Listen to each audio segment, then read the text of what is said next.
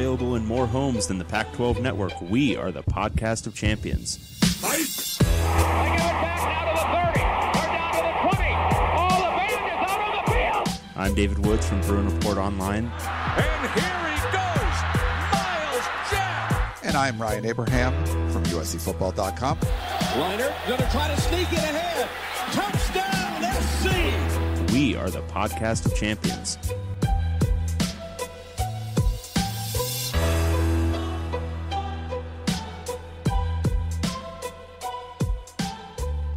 Welcome, everyone, back to the podcast of champions. I'm David Woods, Bruin Report Online, the UCLA site on the 24/7 Sports Network. I'm just going to be quiet because it was like I wasn't here, but I'm here. I'm back. I'm Ryan Abraham from USCFootball.com, the USC site on the 24/7 Sports Network. And together, we make the podcast of champions, talking all things Pac-12 football. I'm out of the well. David, I'm back. I'm ready to join you. You did an amazing job on Was the it solo a climb? show. Like, how did you get out of the well? Because I got to be honest, like, after I recorded the show, I didn't go looking for you. I did not bark outside of the well. Like, there was no lassie behavior. Did you just climb out? Was somebody there to give you a ladder? Like, I want to know the details. It was kind of complicated. So I lured this little dog down into and then the guy who threw me in the well really wanted the dog back. And, was telling me to put some lotion in a basket or something, but I threatened to kill the dog, and that's how I got out. Okay, well, all's well that ends well. Did you end up killing the dog? No, the dog's fine. No dogs were Okay. harmed in the recording of this podcast. Great. I'd love to hear it. Well, like I said, Dave did a great job on the show. You guys have sent in a bunch of questions. I did a little tweet myself because it was so fun last week. Get some more Twitter questions for you today. We got some email questions. If you want to email us, pac12podcast@gmail.com. We'll try to get on a more regular basis day, whatever, the same day, going through the off season. You can call or text us too if you want to, 424-532-0678, Twitter @Pac12podcast. The website that David discouraged you from going to, but you should definitely go to, pac12podcast.com. Find all our old episodes there and a little commentary. You got some stuff. And the Reddit page, Podcast of Champions. We both don't know why the little R is in there. I thought David would, since he's more of a Reddit guy. In what way? Like, in what way is that true? You knew what it was more than I did, I guess. Yes. Yeah, I guess that is true. My bar was low. It was very low. And then we have this little rule for our Apple podcasting app friends. We just want, subscribe to the show for sure. Give us a 5-star rating. We just want the 5 stars. Then talk some trash about us in the comments. You can write a question in there if you want.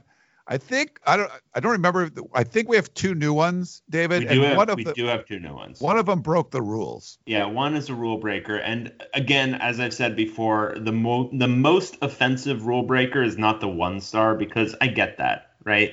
We understand that. You really fucking hate us. That's fine. I get that. This guy gave us 4 stars. That's just crap. Yeah. Okay. I'm going to read his. This is from Jay Green Williams.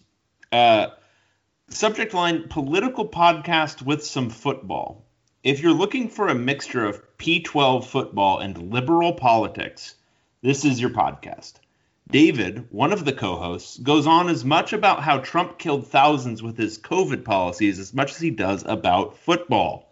It's too bad they don't avoid talking about politics like they do basketball. All the while, David turns off roughly half his audience, parenthetical, the conservatives, with his off-subject liberal views, and then they expect 5-star ratings. Stick to football or rename the podcast the MSNBC P12 podcast. All right, I have a few thoughts on this. First and foremost, I think he's asking for a safe space here. Is that your understanding? I think so. All right. Second. This I think speaks to the lack of nuance in our political discussions, because I am actively insulted by you referring to any of my views as something that you might see on MSNBC. Like, what do you think is on MSNBC, guys? It's like corporatist nonsense politics. It's not my deal. It's not. None of this liberal, political, whatever. the corporatist kind of stuff that you see on MSNBC. That's not my deal. No, I am much more, like communist. So yeah. Anyway, Jay Green Williams worked on some nuance. You can call us out for being a leftist, half leftist podcast. That's fine. But liberal, no, sir. Well, I feel good because I had nothing to do with this 4-star. I think, but I guess I didn't combat you enough. Maybe Jay Green Williams would have. No, I think the delicate flower here might have been upset regardless, even if you had. The biggest issue I have here, and I want to see where you stand on this, David. What do you feel about people that use their first name initial and their middle name? Like if you're not an author, if you don't write books, it's a bad move. So maybe his John Green Williams, and he goes by Jay Green Williams. And well, the thing is, the J would almost have to be something you're embarrassed about, right? If you're not an author. So what's like an embarrassing J name? Like Josiah or something? I don't know. I don't know if that's embarrassing though. Like, is there a really embarrassing J name? Because I think that's probably what we're looking at with Mr. Green Williams here. Yeah, I'm trying to think of. I mean, there's like Judas. Like the L. Ron Hubbards of the world, like what? Like is that one? I love Bob's Burgers. I think. Yeah, but the thing is with L. Ron Hubbard, he's an author. Like that's what he started out as. So I get it there. But why do authors do that? Like I'm not sure. I don't know. They want to seem frou-frou and fancy. I don't know, man. H. John Benjamin, I believe his name is. He does the voice for Archer and for Bob's Burgers, and he's on like the Arby's commercials. I love that guy's funny and he's got an awesome voice, but I'm not sure why he needs to go by H something. Well, you got to stand out. Like I get that. You got to stand out from the crowd for like marketing your stuff. So if you're in some sort of artistic field, it makes sense. And I'm not saying I don't know that Jay Green Williams is not an artist of some sort or a writer of some sort. Certainly there were enough typos in here that I would probably knock writer out of the park here, but yeah, I'm just wondering what J is short for. So Jay Green Williams, if you want to edit your review and just let us know what the first initial stands for, that'd be great. Or email us. We're certainly curious now. Yeah. All right. Well, we have a non-rule breaker. We've got a great one. This is just perfect because I'm not even reading it yet. It might be a horribly written review, but it's got 5 stars. This is from USC Fan Guy 122. Subject line: the most specific podcast I will listen to. Whether you are a USC fan who absolutely must know the latest info on Oregon State's assistant to the assistant linebackers coach, or a UW fan who is dying to know what kind of an impact ASU's new recruiting analyst hire will make, this is the podcast for you. This mostly entertaining, odd couple-esque pairing of hosts keeps all of us weirdos who listen to college football podcasts in February up to date on the latest info on the Conference of Champions. Keep up the good work. Nice. Love it. Yeah. No notes. No notes. Perfect. I mean, I don't think it describes our podcast in the least. I would say this is hardly specific, except when you get a question from our man Hifliday. Then it gets very specific, and then these questions that no one is dying to know are answered. We do our best, but thank you for that one. And it is funny that he mentions there's weirdos that listen to college football podcasts in February. Maybe like the first week when it's signing day. After that, you got to be a pretty diehard, right? Because there's really not much going on. We don't know what's going on with spring football yet. Even if you're into the spring football, you're a weirdo like me. But mid-late February, what is going on that you want to listen to a college football podcast? I still do. I still listen to some of them, but I get it. So I love the way he coined that. There are definitely a bunch of us weirdos that would like to talk about this stuff in February. Yeah. I'm only like halfway one of them. But I record this thing, so what are you going to do? You're recording the podcast, yeah. It's our job, so we get we kind of have to stay up to date on what's going on. But good stuff. So I did enjoy your solo show. You only went an hour, so I thought you might go a little longer. But we did solicit some more. I did some more questions today, and we'll talk about those. But there's some notes. I put some notes in because this is my thing. You missed the fact that this was happening. I tried to give you a few resources you could look at from the well, and I think I mentioned it. Sure, yeah. But it's really big for the commissioner search, so I thought that would be sort of the theme of today's show. We kind of have to pick a theme, especially in these off-season shows, if there's something going on. You're just looking for an easy way to title the show. You just want something to put in that subject line of the you have to. Like, that's hard to do every week. I get it. Especially during the off season when there's like, what did we talk about? Well, we normally talk about nothing, but I have to call it something. Yeah, I get it. So I went with the commissioner search kind of stuff today, but the Salt Lake Tribune did a great job. They interviewed Kirk Schultz, the Washington State president. He gave a few thoughts. They also tried to talk to Oregon's president, Michael Schill. He didn't give any quotes, and I believe Washington's president did give a statement. I'll read that in a little bit. But so I just wanted to get your thoughts on what Kirk Schultz said. And we'll talk more about that stuff. But he said overlap is critical. Larry, so talk about overlap between the conference. So having some sort of time with Larry Scott in having a candidate in place before Larry Scott is out. So he's leaving June 30th. The target, according to the Salt Lake Tribune, is to have somebody in place by June 1st. So Schultz said overlap is critical. Larry's been really good with this transition. He wants to see the conference do well. Overlap is critical so the next person can pick his brain, hear about what has worked, and start to put his or her imprint on the job. All of that concerns me. Anything, do you know what I mean? Like, I don't want I don't want any overlap. I want you to just like torch whatever Larry Scott did and move forward. You know what I mean? I mean, I think there has to be a transition period. It's a big organization. I get that. So, something where they're not just like picking up just because there's going to be just with the nature of, there's a lot of moving parts to running a league, I'm sure. You don't want to have a bunch of plates spinning in the air that the person just has to inherit. I get that. I just don't know if you really want Larry's insight on strategic stuff or any of his advice on any of that stuff. I mean, it depends on who you hire. If you're hiring somebody who has like very little experience, who's going to have to learn a lot, I don't think Larry's going to be the best teacher. But if it's somebody with some experience who needs like, hey, okay, so this is who we've been talking to for this, if you want to get in touch with them. But I don't know if that needs to be Larry. That could be like, some other senior management type, some VP who's just the one guy who's left over to like help with the transition. I don't know if that has to be Larry. Yeah. It's, Larry does want to see the conference do well because he doesn't want to make his tenure look awful. So I don't think he wants the conference to tank when he's gone, because it's just going to show, Larry just put us on he headed us towards the iceberg and there was no choice. We had to suffer heavy losses before we could kind of get back at things. Schultz also wanted someone with on-campus experience, which I thought was interesting. Because we've talked about it could be like a Fox or media, Fox or ESPN kind of person that's done the football, deals on the television side. And he said other conferences are doing that. It happens everywhere, but it really depends on the next commissioner. I'm sorry, this is about like hiring outside consultants for that, the media stuff.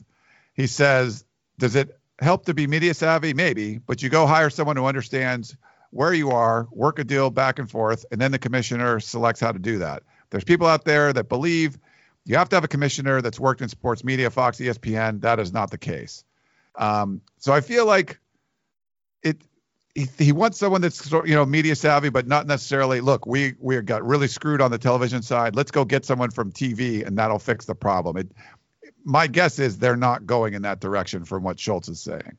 Yeah, I read it a little bit lighter than that. I think he's mostly just saying we're keeping our options open. Does it help to be media savvy? Maybe. So I think it's, if they get somebody who's in media, then he can say, yeah, it could help. But if they don't, they can say that was part of the strategy all along. Most of his comments read to me like somebody who's just kind of giving a statement without really saying anything. So I don't know. I'm pleading ignorance on what makes a best commissioner. Certainly I would think having some savvy with regard to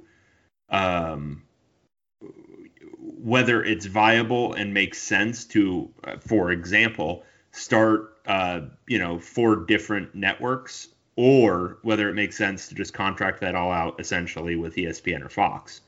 Somebody who has the savvy to understand that. But then again, a lot of people not in media had the savvy to understand that. So I don't know. I mean, I think there is maybe some, it's like when you're hiring a football coach and you end up hiring the guy who your previous guy was not, like the exact opposite of your previous guy who failed. It's like that.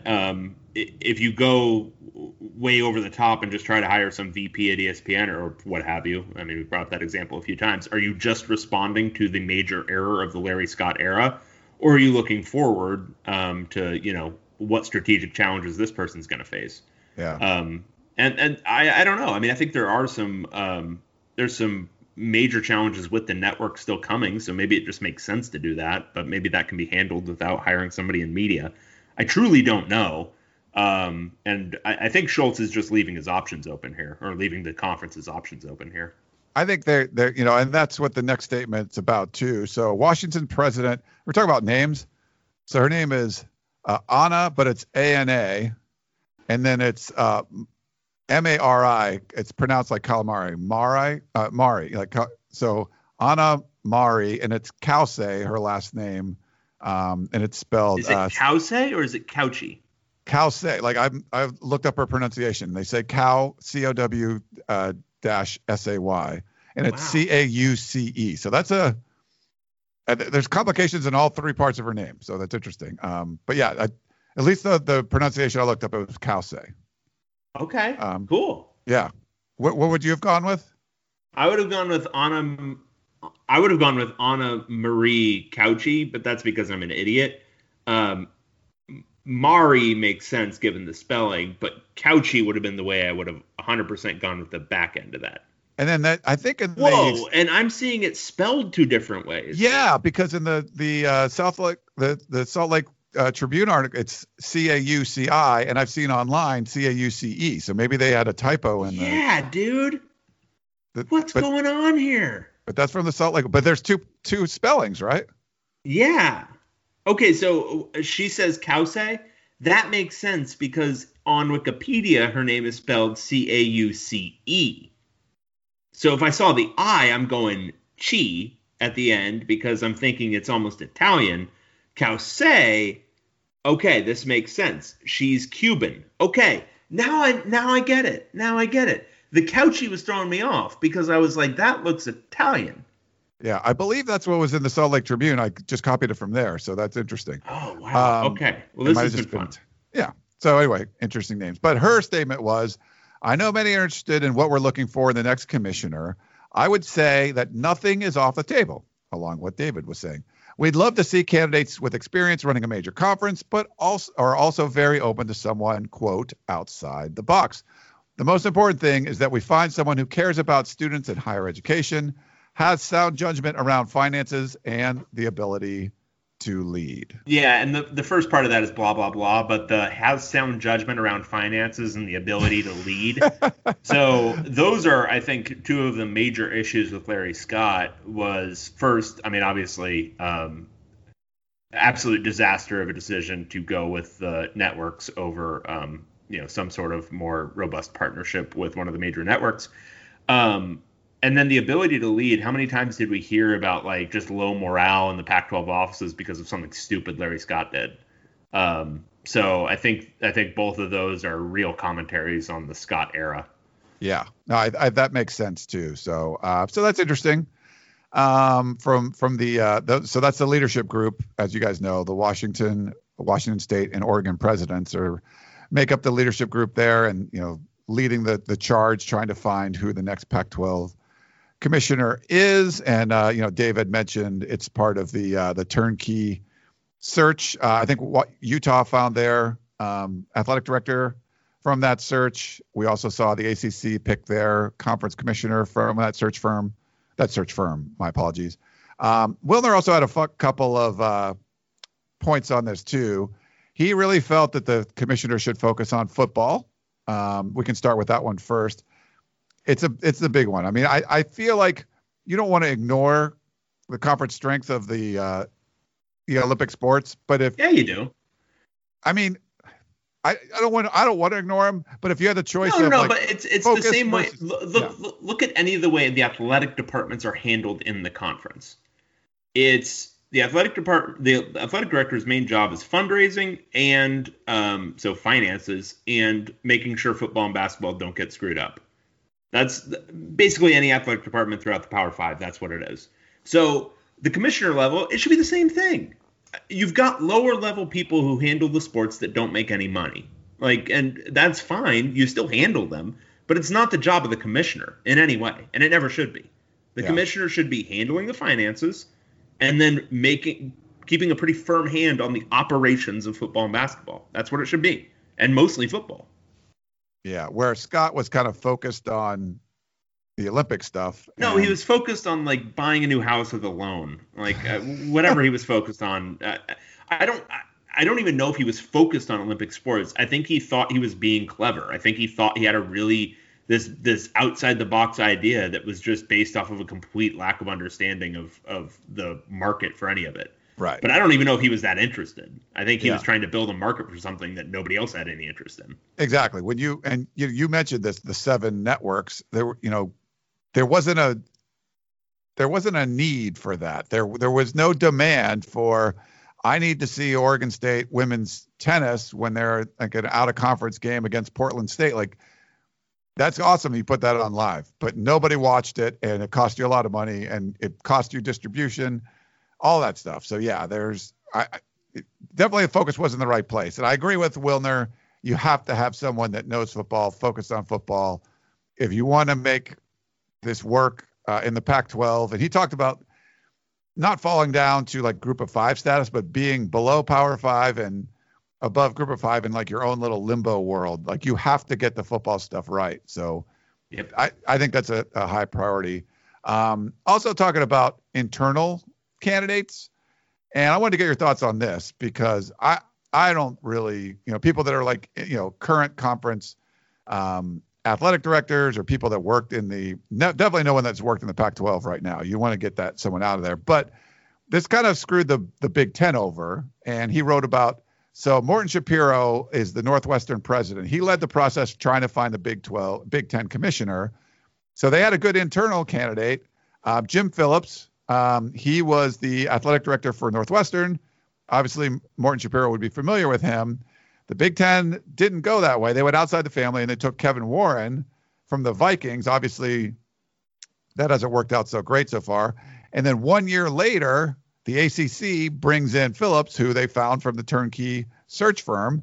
And, we'll see what happens there. But is there a danger, David, if you could overlook a good athletic director in the Pac-12 that might be a great commissioner because you go outside? I mean, it's a weird. Kevin Warren was a weird one. Obviously, Larry Scott was a weird one. But if you go outside, I kind of prefer the outside stuff, but just maybe not some way outside the box person from outside. Yeah, I could go either way on it. I think you leave I think you make the search as broad as possible, and you consider internal candidates for sure. I think in my preferred situation, you probably don't take somebody who's currently a big part of the Pac-12 decision-making process. So for me, that would rule out any of the school presidents. And then at the AD level, more than likely all of them as well. And basically anybody within the Pac-12 organization as it is now. So I guess I'm basically ruling out the Pac-12, but I don't know them all. I don't know all of the ADs. I don't know if there's anybody who's just super sharp, super with it, and has been in all these meetings suggesting all the right stuff and just getting shot down. If that person exists, then, well, hell, they should be hired because they'll have all the familiarity with, just the base functions of the Pac-12. And they've, clearly got good judgment. I don't know if that person exists, though. I don't know if there's been somebody in these meetings who's just been saying all of the right things and has had all the right ideas. But I don't want to rule out the possibility that person exists. Yeah. No, I think that makes sense. People talk about Oregon's Rob Mullins as someone that could be there, but Wheeler talked about there's the political aspects. If you get Oregon's athletic director, maybe, if you're talking about Michael Schill, does he want to lose his athletic director to run the conference? If you're Washington, do you want Oregon's athletic director now running the conference you're a part of? So there's definitely political things that could go through where not every athletic director and president get along.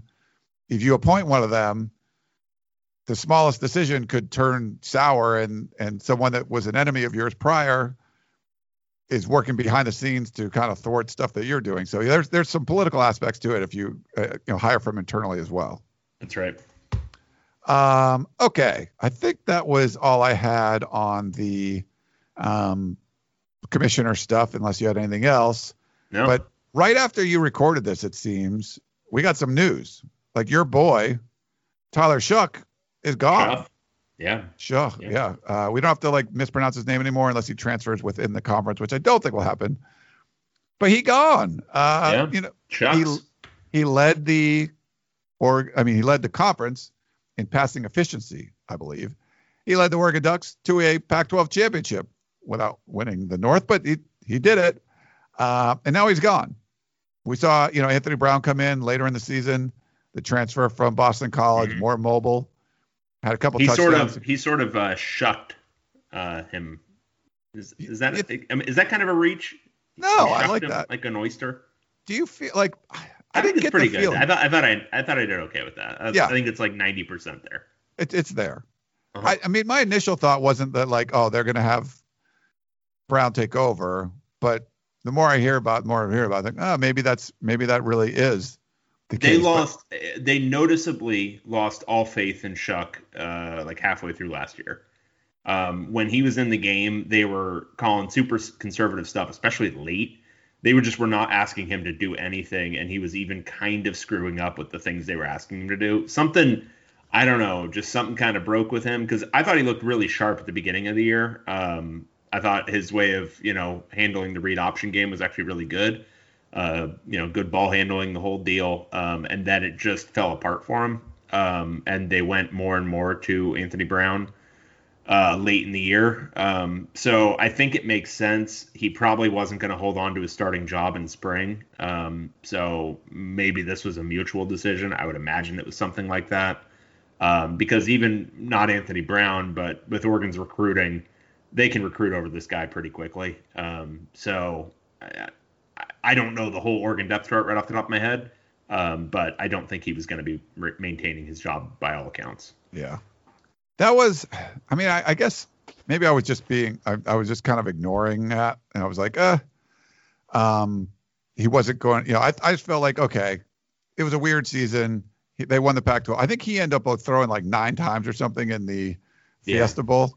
But I just felt like they were going to go forward with him. But obviously there was other stuff going on behind the scenes. There was, obviously there was hints of that there. The confidence level had dropped. But it's so rare to see something like that. Like, you're the starting quarterback for a team that wins the conference and you leave, that's just it's a weird, a lot of things have to happen for something like that to occur. And that was just a weird one to me. Yep. We also, Jameer Calvin, if you remember him, isn't he like 5'6" or something? He's like a little dude for Washington State. 92 career catches. He's going to the transfer portal. He's going to play elsewhere. I think he redshirted his junior year maybe, and then played last year, but he's going to go to the portal. I don't know if you heard anything about him, David. I don't remember. Yeah, I remember him as a recruit. UCLA was on him for a little bit. I don't know how serious they ended up, but he's very fast. So I think he'd be a good pickup for hopefully somebody else within the footprint, but we'll see where he ends up going. Yeah, I think he was an LA guy, if I remember correctly. All right, and then there was another one. So this was interesting. Wilner did a little thing on Steve Sarkisian being a threat to the Pac-12. So obviously he's now the head coach at Texas. He talked to him for an article, but we already know Washington lost their defensive coordinator. Pete Kwiatkowski is with Sark now. So there's one Pac-12 poaching, I guess you could say. But just last week, Malik Murphy, who's the 5-star prospect from Sarah High School here in Los Angeles, top West Coast quarterback for the class of 2022, he committed to Texas. Now Texas had, I think, like the number 1 guy committed, and he decommitted. When the coaching transition, but Sark goes out and gets a guy, and he's recruited Southern California obviously a lot before when he was at Washington and at USC, but they're going to focus, Sark talked about focusing on Texas and things like that, but having a guy like that when there's already blood in the water, for Pac-12 recruits in the Pac-12 footprint. It's probably not good news for the Pac-12. I don't know what you think about it. No, it's not. It's yet another. I mean, it's a whole different school that's going to focus on California. You already have Clemson kind of cherry picking occasional guys from the West. You've got Alabama doing it. Now you're going to have Texas doing it. Oklahoma historically does it, especially in the Fresno area. It's absolutely critical for the LA schools, as I kind of went on at length about last week, to get their shit together. Because Sark, look, I don't think he can build a program off of California talent. He's going to have to recruit Texas and do it at a major level. And all things being equal, he has to take the Texas guy over the California guy, or he's going to piss off a lot of people in that state. But a steady leavening of, 2 or 3 of the top California guys every year, I mean, that's going to be a real talent drain, especially on top of what Alabama, Clemson, Oklahoma, and various others are already doing. So, yeah, it's a real threat. And he's got a lot of connections out here, and he's a really good recruiter who prioritizes recruiting in his staff, too. So, yeah, I don't think it can be discounted. Texas is going to be a major player in California while he's there. Yeah.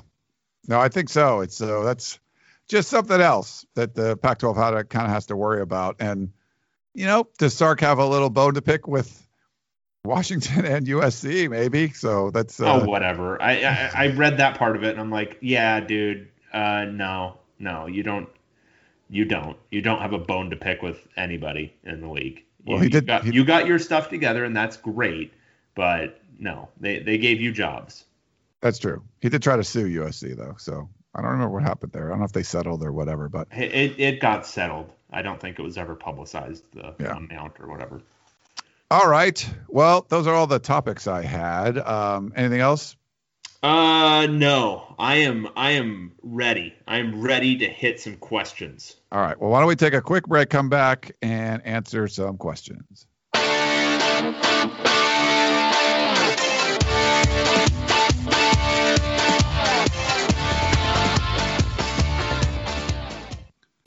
It's the most wonderful time of the year. Fantasy baseball draft season is upon us, which means you need to listen to Fantasy Baseball Today, part of the CBS Sports Podcast Network. Join Scott White, Chris Towers, and me, Frank Stanfield, 6 times per week throughout March. Sleepers, breakouts, busts, live mock drafts, spring training updates, and everything in between every Monday through Saturday. Make sure to download and follow on Apple Podcasts, Spotify, the Odyssey app, and everywhere else podcasts are found.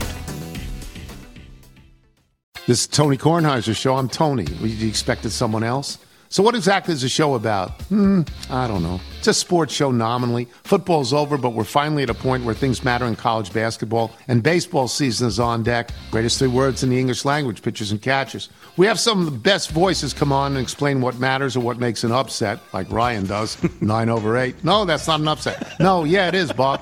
And if you're lucky, I might just tell you about my search for discounted sleep pants or my worries about what my dog just ate. Listen on the Odyssey app or wherever you get your podcasts. All right, we're back here on the podcast of champions. I think we got a few emails. You want to do those first, and then we'll kind of go through the tweets and give them a little extra time to marinate there? Absolutely. You want me to start with Aaron? Sure. Football program depth. Dave, thanks for answering my question last week. This time I'll try to be less verbose.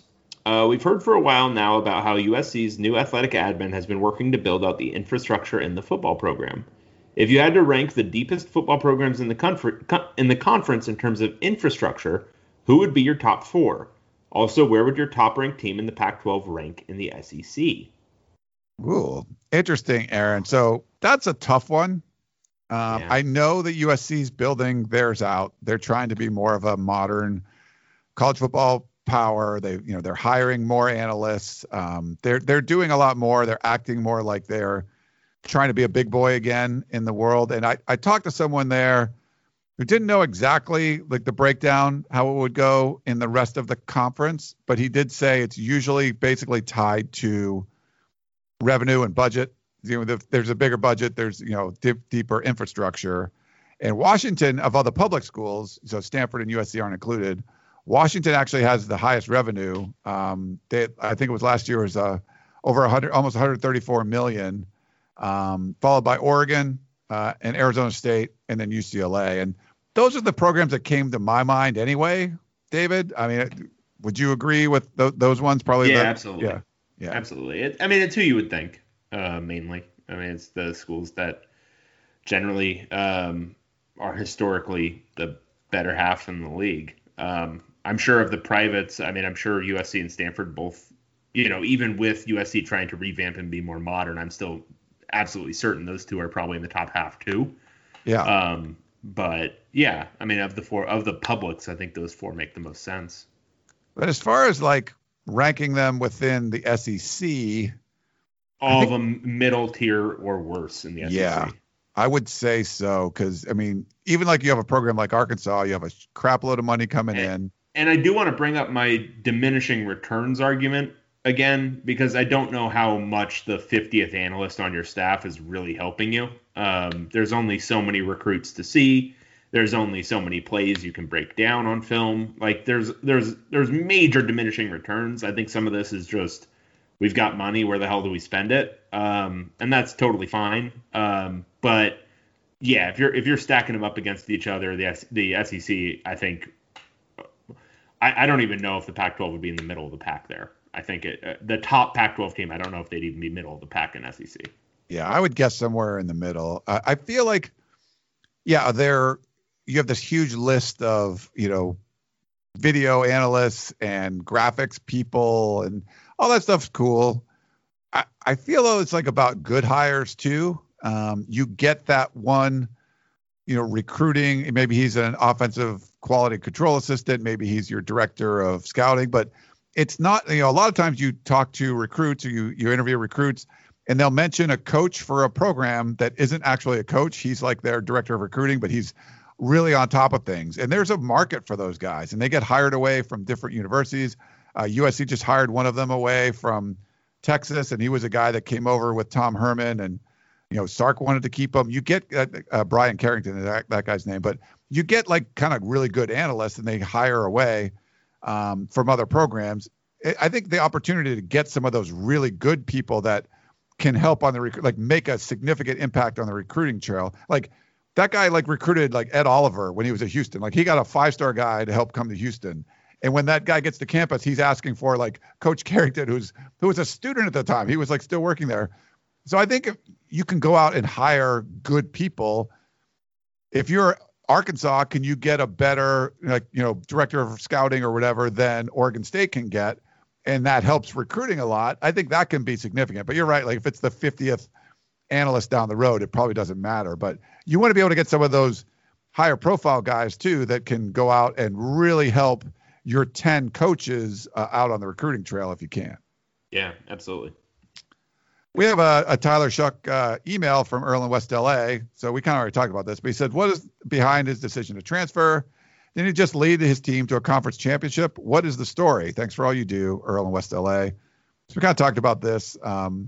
We should probably get like Kevin Wade or somebody on. Maybe he can share some more insights. Yeah, we should probably start. That's actually a good point, because we should probably start doing our spring previews here pretty soon. I'm sure some of the programs are starting to gear up for it. Arizona's especially.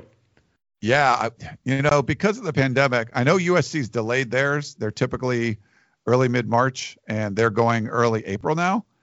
I'm not sure where UCLA's doing it. We haven't gotten the official word yet, but usually they start the first week of March, and I would have to imagine that's not happening this year. I would not think so. But Arizona State was, they had half their spring football got in last year before the pandemic. Can they go in late February again, or are they going to delay as well? So yeah, it's a good point. I think maybe I'll send an email to the crew and see when everyone's starting. Yeah. All right. Well, we got only one more email. This is from your friendly neighborhood Ute regarding conference expansion. To the BYU fan who wrote in last week about the Pac-12 adding Boise and BYU, eat my ass, go beg the Big 12 for an invite. That is all. Sincerely, your friendly neighborhood Ute. That was... we have one more. We just got one more. Oh, we did? Oh, okay. Yeah. I can read this one. Okay. This is from Eric. Pac-12 Network at bars.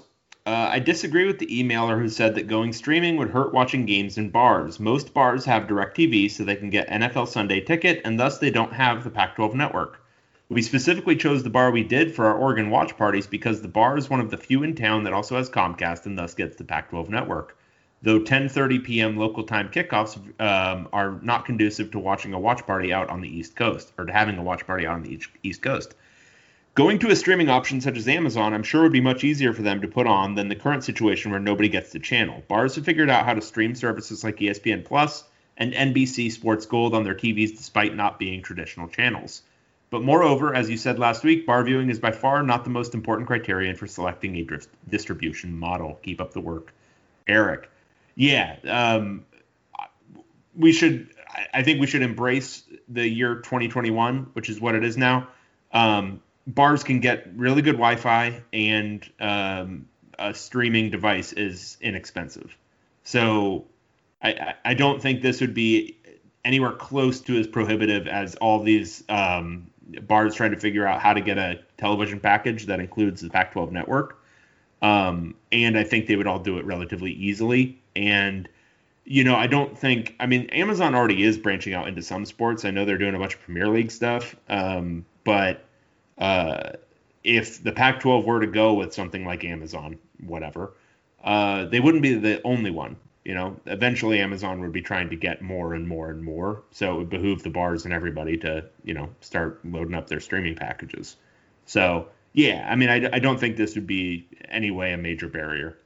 I agree. And I feel like, if you're a bar and you need a bunch of flat screen TVs, like you go on Amazon, you're like, oh, TCL, what's that? It's like some Chinese TV or whatever.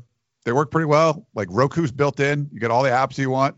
Boom, you can stream whatever. And I believe YouTube TV now has, I'm streaming YouTube TV at home, and I think there's an add-on that you can get Sunday NFL Ticket on that, or maybe it's the Red Zone or something. Maybe it's not NFL Ticket, maybe it's the Red Zone.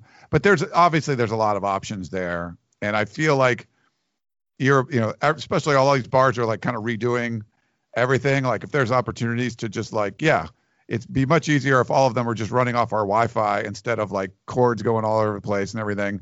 I feel like it's something you could still accomplish. And I remember I did a little piece back in the day on the site about which like local bars would have the Pac-12 network. Like you had to go through that. So there was, it was hard to keep up to date, but people would send in like, oh, we're doing our watch parties at this place and in New York City. So I would put, okay, Joe's Bar in New York City has the Pac-12 network. But you shouldn't have to do that, obviously. You just want to be able to go places, and most of them have it. And I feel like what you're saying, David, if it was on Amazon or something else, there should be pretty easy options to stream and get it out there. That's the whole point. You want to be able to watch it. You don't want to have the two hosts of the Podcast of Champions discussing how they can figure out how to get the Pac-12 network this year. That is not a good model where I can go home, sit on the couch, and if I just wanted to watch the ACC network or the Big Ten network, it's on my TV, whatever I have. That's where the Pac-12 had failed, or one of them. Yeah, agreed. Okay. We got some tweets. So I tweeted out a request for questions. Usually we see these at different times, but our buddy Tom McNamara said, how do I prove that I'm not Larry Scott's burner account? Mm-hmm. And I tweeted back at him, I'll get your thoughts on this. I said, in 10 seconds or less, tell us how you get from Coit Tower to the Golden Gate Bridge without the use of a limo or a helicopter. If you can't do it, we know it's you, Larry. He did not respond within 10 seconds, but he did say, walk down Telegraph Hill, turn left to reach the Embarcadero, and a couple of blocks, then follow the coast until the stairway leading to the bridge. And to me, that felt like I said it was his assistant's assistant looking it up on Wikipedia. I don't know. What's your say on this? That feels a little convoluted to me. But I think it's a way. Certainly one way to go. He's definitely Larry Scott. Definitely, because we're talking about it took him 3 minutes. That's a full Google. And I think Larry, he's living online right now. So, he should have been able to respond immediately. So yeah, I think that's an easy Larry Scott. Yeah. So Tom, hey, you're doing a good job with his burner account, but it's still his burner account. All right, this is from a Utah punt team. Okay. If the conference is to get better, how many top 10 and top 25 teams should the conference have on a yearly basis? Oh, I think for what David's point about the ACC, the most important thing is having like a top 5 team. So you get that one, it brings up, it's the rising tide, whatever. What is it? The rising tide lifts all boats, lifts which all is boats. not what Clemson does. Rising tide sinks all the other boats. But it would make the Pac-12's perception better. So, yeah, one of these schools needs to be a top 5-ish team. And then top 25 teams, I don't know, 5? Something like that? End of the year, top 25, 4 or 5? Total, it seems like a lot. I think you could do it with 4. But, for Clemson, you get Syracuse. So Syracuse beats Clemson or like gets a close game with Clemson. You get credit for that. Like they're like, oh, Syracuse is a good team. I feel like there's an opportunity because Clemson's so good. You don't expect it to beat them, but it makes Miami a little, you give them a boost or whatever sometimes too. But I feel like you do need that playoff team, and that will help the most. But if you have no one else if everyone else is terrible, I think that doesn't, it makes it so that puts more pressure on Clemson. And I don't know if it's USC or Oregon or whoever. I don't think they're ready to have that kind of pressure on them that year after year, all they do is win every game except maybe one. Like that's not those teams. So you kind of need everyone else to be pretty good too. So yeah, maybe 4 or 5. That makes sense to me. Yeah, I would say that's probably what it should be. But let me just look at the last time the Pac-12 was really good was like 2013-ish. And 1, 2, 3, 4, 5, 6 teams finished in the top 25. Oh. So yeah, I think 4 or 5 would be pretty consistently like that's a good league, good strong middle of the pack league. That's not going to beat the SEC, but that's I think the kind of, and that usually means a couple of teams flirting with the top 10, a couple teams in the mid-range to 25. Yeah. So I think if they were able to consistently do that, then I think they'd be fine. Yeah. This one's at Zach Stewart 5, Zach with an H. Who still has a job longer? Who still has a job longer, Chip or Clay? He has 2 questions. First one, who still has a job longer, Chip or Clay? That's got to be who will have a job longer. Right? I would think. Yeah. God, got to go Chip there. I think so too. I feel like Chip was trending in the right direction in 2020, even though, you could argue that's too late. He should have been doing that the first year, like Dave was saying. But I don't feel like he's getting blown out in 2021. They have to have a losing record, which is going to be hard with the amount of returning talent they have. Yeah, I agree. And I think Clay Helton has to do a lot better than just not have a losing record to keep his job after 2021. So I'll go Chip there. Also, Martin Jarmond might surprise me, but I'm saying if it's 500, he can point to they're improving and then still keep it for another year. Yeah. But I think Clay's more on the extremely hot seat. And then he says, any Pac-12 teams make the Elite 8 in hoops this season? Maybe USC. They could. It's weird. Like, UCLA had a couple injuries. They were looking good. Yeah, for a while. There's no way they might miss the tournament at this rate. They're free falling a little. Well, they lost. So UCLA lost its best or last year's leading scorer and probably its most versatile offensive player and one of its better defenders in Chris Smith in December. And they were doing okay for a little while. And then Cody Riley sprained his ankle, and Jalen Hill, their other big guy, has been out with personal issues, and he might not make it back. So it's nowhere close to the team it was a month or two ago. So they're, I won't say completely falling apart, but they're going to limp to the finish here. And I think it's mostly a question of whether they sneak into the tournament or not. Yeah. Oregon's won 3 in a row. What they're like 12 or 4 overall? They might not make the tournament. No, it's probably the candidates here would be USC, Colorado. Maybe you could talk me into Arizona if some things just kind of break right and they make a run. But I think USC or Colorado are the two real potential candidates here. All right. We talked basketball. Oh, great. Yeah, look at us. I would say I would put it. I think USC really could. I mean, they've got one of the best NBA prospects in the country in Mobley. So maybe. All right. This is from Bert_B 1989. Are the QBs leaving the Pac-12 because they're scared of USC's defense? I think someone tweeted that at me like earlier this morning. Like it was like they retweeted one of the hype videos or whatever from that the school puts out. And they're like, that's why. So I think that was kind of a joke at someone else's tweet at me that I didn't respond to or retweet, but they must have saw it. I don't know. Yeah.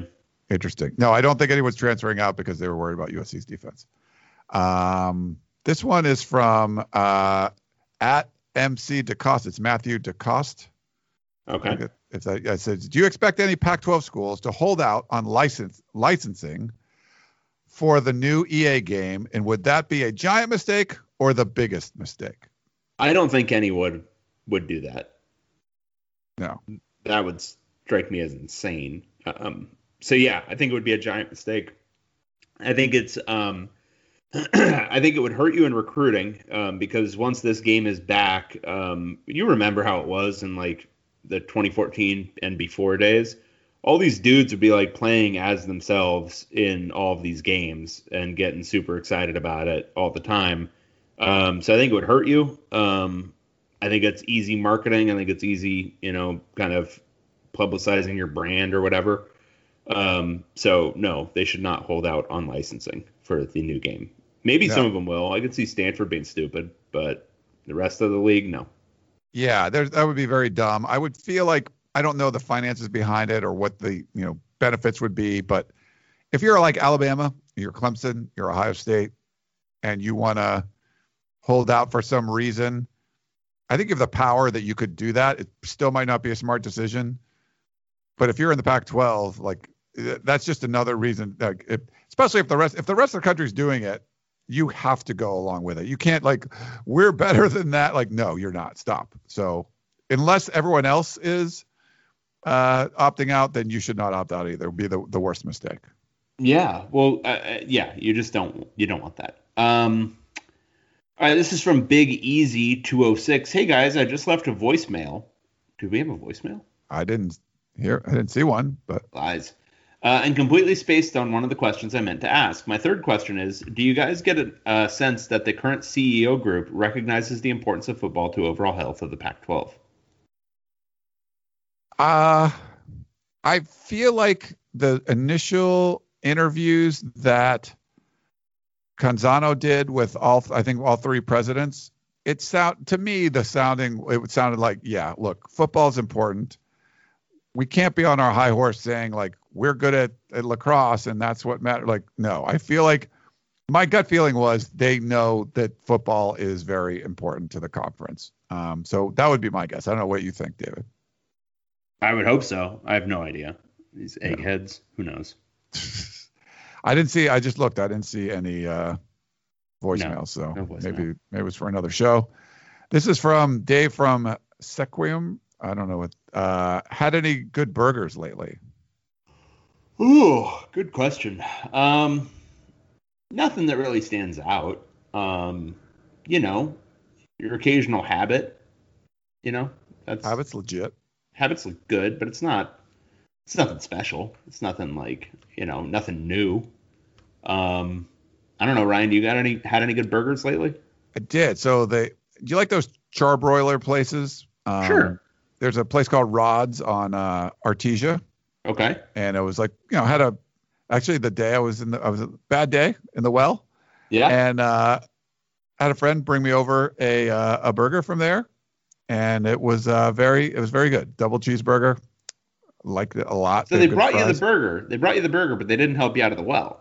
I just got out of the well. Yeah. Oh, okay. Got it. So you hadn't yet returned. You had just returned the dog to the person who had you trapped in the well. Yes. And I was listening to the Podcast of Champions and you doing a great job with that, and got a burger delivery, and it was very good. I also did. Are you a fan of the French dip? Did you ever go to Philippe's downtown? Who doesn't love a good French dip? Yeah, of course. Yeah. I did that one as well recently. It's not a burger, but it's just one of my favorite. I had to be downtown for something, and it was very good. That's where the well was. The well was downtown, and I was like, you know what? Philippe's is right around the corner. I'm going to go get Philippe's, and it was very, very good. So I like doing that. Yeah, that's great. There's in El Segundo, an Ike's just opened up. Ike's Love and Sandwiches. Have you ever had that? I have not. I will have to try. Oh, you got to try Ike's. But I just had a Matt Cain from there. Oh, beautiful bread, just excellent sauce, amazing sandwich. So what's the Matt Cain? I'm not familiar. It's like it's heavily meated. Here, let me look up what's exactly on it, so I'm not leading you astray. Okay. But that's like a sandwich. Like that's like a thing. Like that's not a specific to this. It's place. A type of sandwich. It's okay. It's one of the sandwiches at his joint. It's a roast beef, turkey, salami, Godfather sauce, and provolone. Sounds good. I don't know what Godfather sauce is, but it sounds badass. It's delicious. It's delicious. You should go there today. You should go there for dinner tonight. You should go to the Ike's on Sepulveda. I think I'll do that. Recommendation to you. All right. I like it. Get yourself a Matt Cain, or you'll look at the menu when you get a chance. There's a lot of different stuff. You might like it hot. There's some stuff with peppers and stuff, but there's a whole variety of sandwiches. I'm in. All right. Yeah. I might do that. You should. Okay. Well, great question there, Dave. We appreciate it. This is from Jesse Eisenstadt. What are the major differences between recruiting 3 stars, 4 stars, 5 stars, between recruiting 3-star, 4-star, 5-star basketball and football players? Does he mean the differences between recruiting them at the different star levels, or the difference between recruiting a 5-star basketball player and a 5-star football player? I kind of, excuse me, I was thinking the latter as you read it. Okay. Basketball player, you have to spend a lot more money. Yes, that's true. At each of those levels, you have to spend more money. Shoe contracts matter in basketball. Yeah, it's a much grosser and muckier thing to recruit basketball than it is football. Just there's a lot of people involved, especially at the 5-star level. In football, you still run into 5-stars who have no handlers whatsoever because whatever, they blew up their senior year or something. Basketball players, they're almost always known from the time they're like freshmen in high school. And it's just they get on these AAU circuits, and it's just these gross handlers around them the entire time, from whatever, family, coaches, the shoe people, like everybody around them. So yeah, it's just a grosser experience generally. But that said, basketball usually gets done quicker. The recruitments don't usually drag out super long. Guys commit a little bit earlier. And once they commit, there's not as much of the flip-flopping because, money's changing hands. It gets a little bit tight when it's actually a deal being done. Yeah. All right. Here's a question. I'm not sure who this person is. It's at Wilner Hotline. This John Wilner person. He says, 4th down, source of frustration or source of outrage? Wow. Profound. That is profound. I got to go, for me, it's a source of outrage. More than frustration. You seem to get both. You seem to be outraged and very frustrated. I've reached the point where it's not frustration anymore, because that's very passive. It's passive to be frustrated. I am constantly outraged at the bad decisions being made on 4th down. And absolutely, it's one of the, so the thing is, a head coach gets criticized for a lot of things that are, in that wishy-washy territory where, is it the players not executing, or is it blah, blah, blah, blah. One of the few things that are purely under the control of the head coach is your base tactical choices, right? And one of them that is entirely on you, entirely, is the math of 4th down and your kicking game. Managing the math. like knowing the basic statistics of how this stuff works, and screwing it up with the regularity that all of these coaches do, and it is truly all of them, is absolutely baffling to me. You would think at this point, given how evolved we have gotten in our football conversations at all levels, the NBA had a revolution in terms of, analytics being applied and all these advanced statistics. This isn't advanced stats. This is very basic stuff. Like really basic expected value of your decisions. You do not need to run weird algorithmic things. You just need to have a basic understanding of whether or not it makes more sense to go for it on 4th and 1 or punt and gain 20 yards of field position because you punted into the end zone. And still so many coaches are bad at it. So source of outrage. Yes, absolutely. Okay. I'm trying to think of another example because basically you have a legacy. There's a legacy decision process, right? There's legacy logic where you just felt like punting is the right thing to do. You punt, you punt, you punt. And the game changes where the offenses are scoring at a much higher rate. The obvious one is bunting in baseball. Bunting. Okay. Where is it still not a practical, to you move don't the bunt. runners over? Bunting is stupid, basically. Because you should, well, it's essentially the same theory, because when you punt, all you're doing is semi-controlling a turnover. That's all it is. You're turning the ball over. You are willingly doing so. Bunting, you are willingly giving up an out. To willingly give up an out, you better be getting something damn good for it, right? If you're willingly punting, you should be getting something damn good for it, right? If you're punting from your own 10 and you punt it 70 yards, great. You just got something damn good for turning the ball over. But when you're bunting to just move a guy from first to second, you're not getting anything really. You're getting what? What's the expected value of having a guy on second versus a guy on first? Yeah. Minimal, and you're giving up one of your precious outs.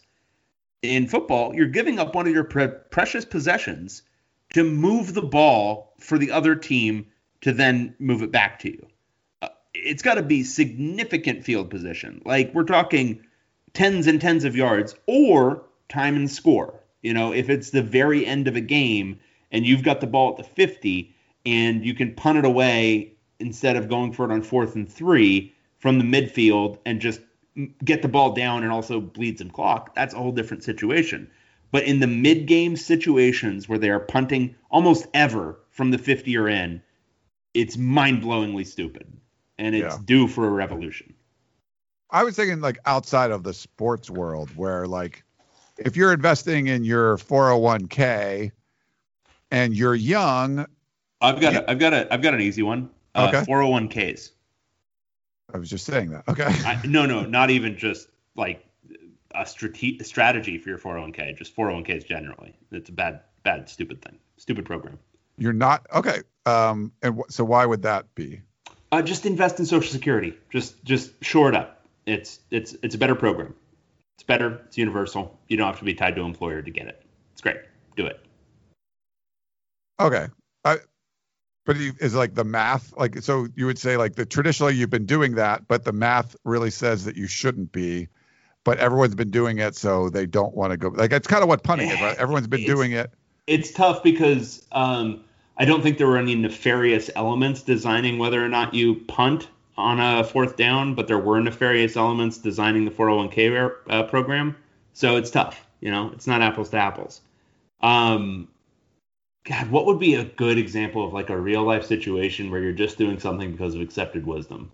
Well, I would just if you were investing in a 401k and you're young, it's better to put things in a higher risk category because you don't need to cash it in for 40 years or something. But if you're older, it's probably better to be something in less risk. But if there was that was the logic behind it. And then all of a sudden it changed where long-term stocks became less risky or more or short, then you might change but you've been doing that for so long, you might want to change the philosophy. I feel with football, punting maybe made more sense when points were more at a premium and it was really field position mattered a lot more, where now you're the Kansas City Chiefs, and you can score from your own 1 as easy as you can score from, the opponent's 20. So there's less value in just getting, say, if you average 35 yards of field position, like that value is much less. Your expected value from 35 yards difference of field position isn't going to be as high in 2021 as it was in like the 1970s. You know what I mean? Yeah, but I would even say, going back to the 1970s, even then, the propensity with which they punted was bad. Even with those less flashy offenses, even when it was 3 yards in a cloud of dust, like even all that stuff being true, punting was still a bad call. Yeah. Because your odds of getting especially on 4th and 1, 4th and short, because your odds of getting that conversion, if you're running your full offense, if you're not getting stupid with how you call 4th down, if you treat it like any other down, should be close to 50-50 at worst.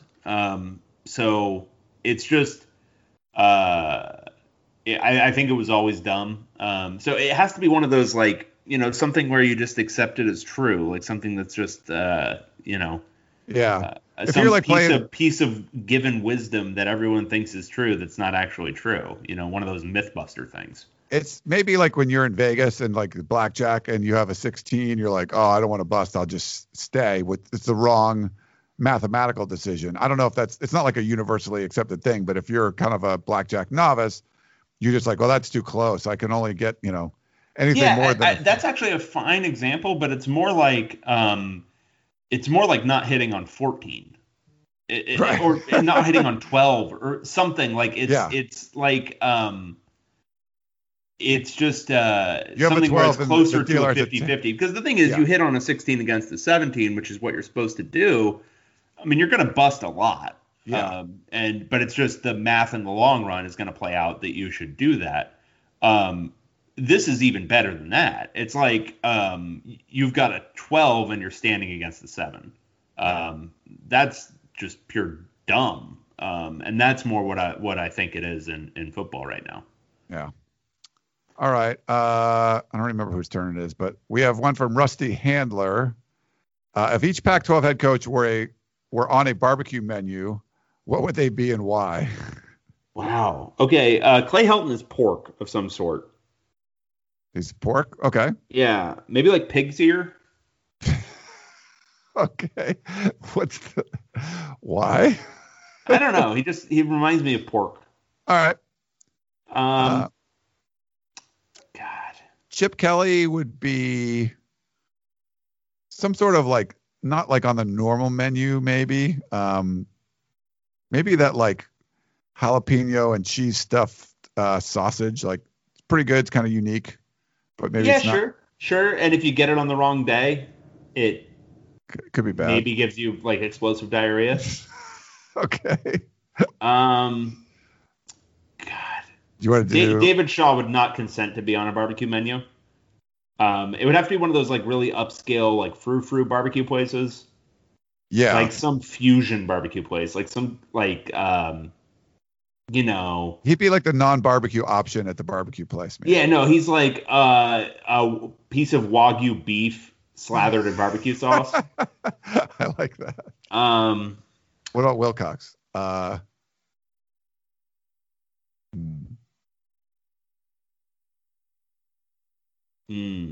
Was he one of the drinking buddies?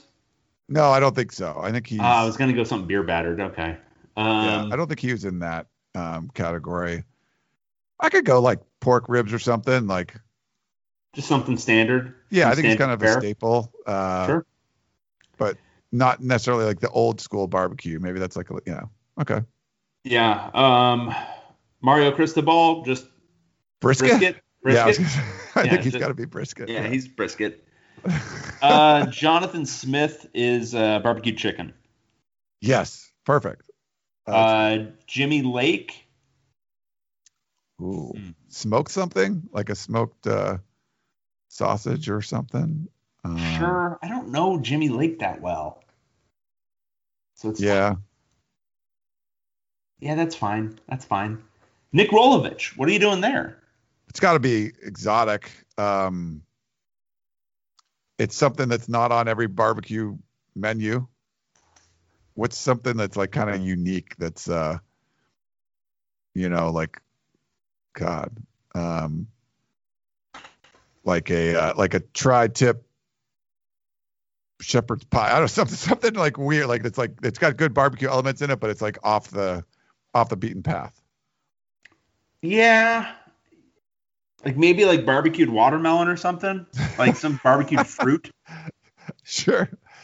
But like really well done. Like it's really good. Oh yeah, no, like really good, but like just something weird. Yeah. All right, Kyle Whittingham. Like a pork butt or something, like, just like a solid piece of meat that he could be briskety too, but Yeah, he could definitely be briskety. maybe he's chopped brisket and Cristobal's like the. Oh no, I know what it is. He's lean brisket and Mario Cristobal's fatty brisket. Okay. All right. Carl Durrell. It's not threatening. It's like people. It's not spicy for sure. Pulled pork. Yeah, pulled pork. I like that. It's good, but it's, yeah, it's fine. All right, Herm. then we've got Herm.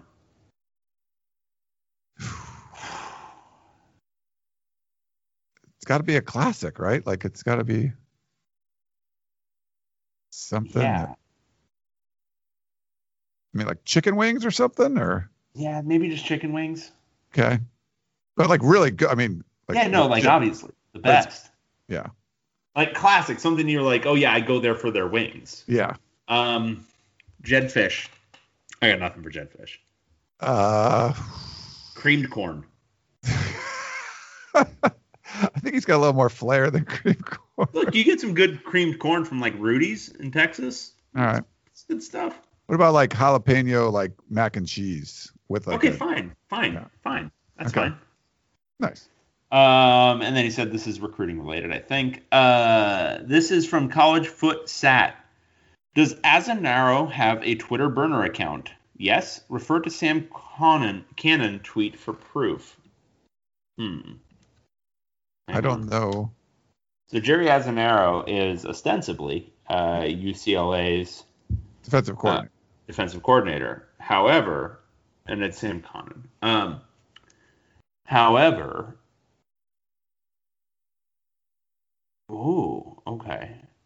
He has a tweet from a Jackson22 who said that he's a huge Az believer, who's only ever tweeted about Jerry Azanaro. So This is compelling podcasting. yeah, it's tough, man. I don't think it's Azanaro because generally speaking, I'm not. And this is ageist. I'm just gonna preface this. I don't think, especially in the football realm, that like your older coaches are generally messing around too much with social media themselves. Probably not. Yeah. So I'm guessing a family member, maybe a kid. Who knows? All right. And then I think we have one new one that just came in. W for Westwood. How many alternate names has Hythloday written into the show with? Over or under 5? Well, I just assumed everyone was. And all of you who are tweeting at us now are all Hythloday alternates. Yeah. Is that wrong? Yeah. Ryan, I'm assuming that you, who I've met before, are actually Hythloday. No, we definitely have different personalities, but I could be, or maybe you could be. I don't know. I think you're closer to a Hythloday than I am. Who knows? Wouldn't it throw people to learn that I actually record both sides of this podcast and it's just me? And Hythloday is just a figment of my imagination? That's plausible. I think. I think it's really possible, man. Yeah, that would take some work, but I think we're there. Yeah, I think we can. All right. Well, thanks again for all the questions and everything, and we'll try to get back on a regular routine. Anything else, David, before we wrap it up? No.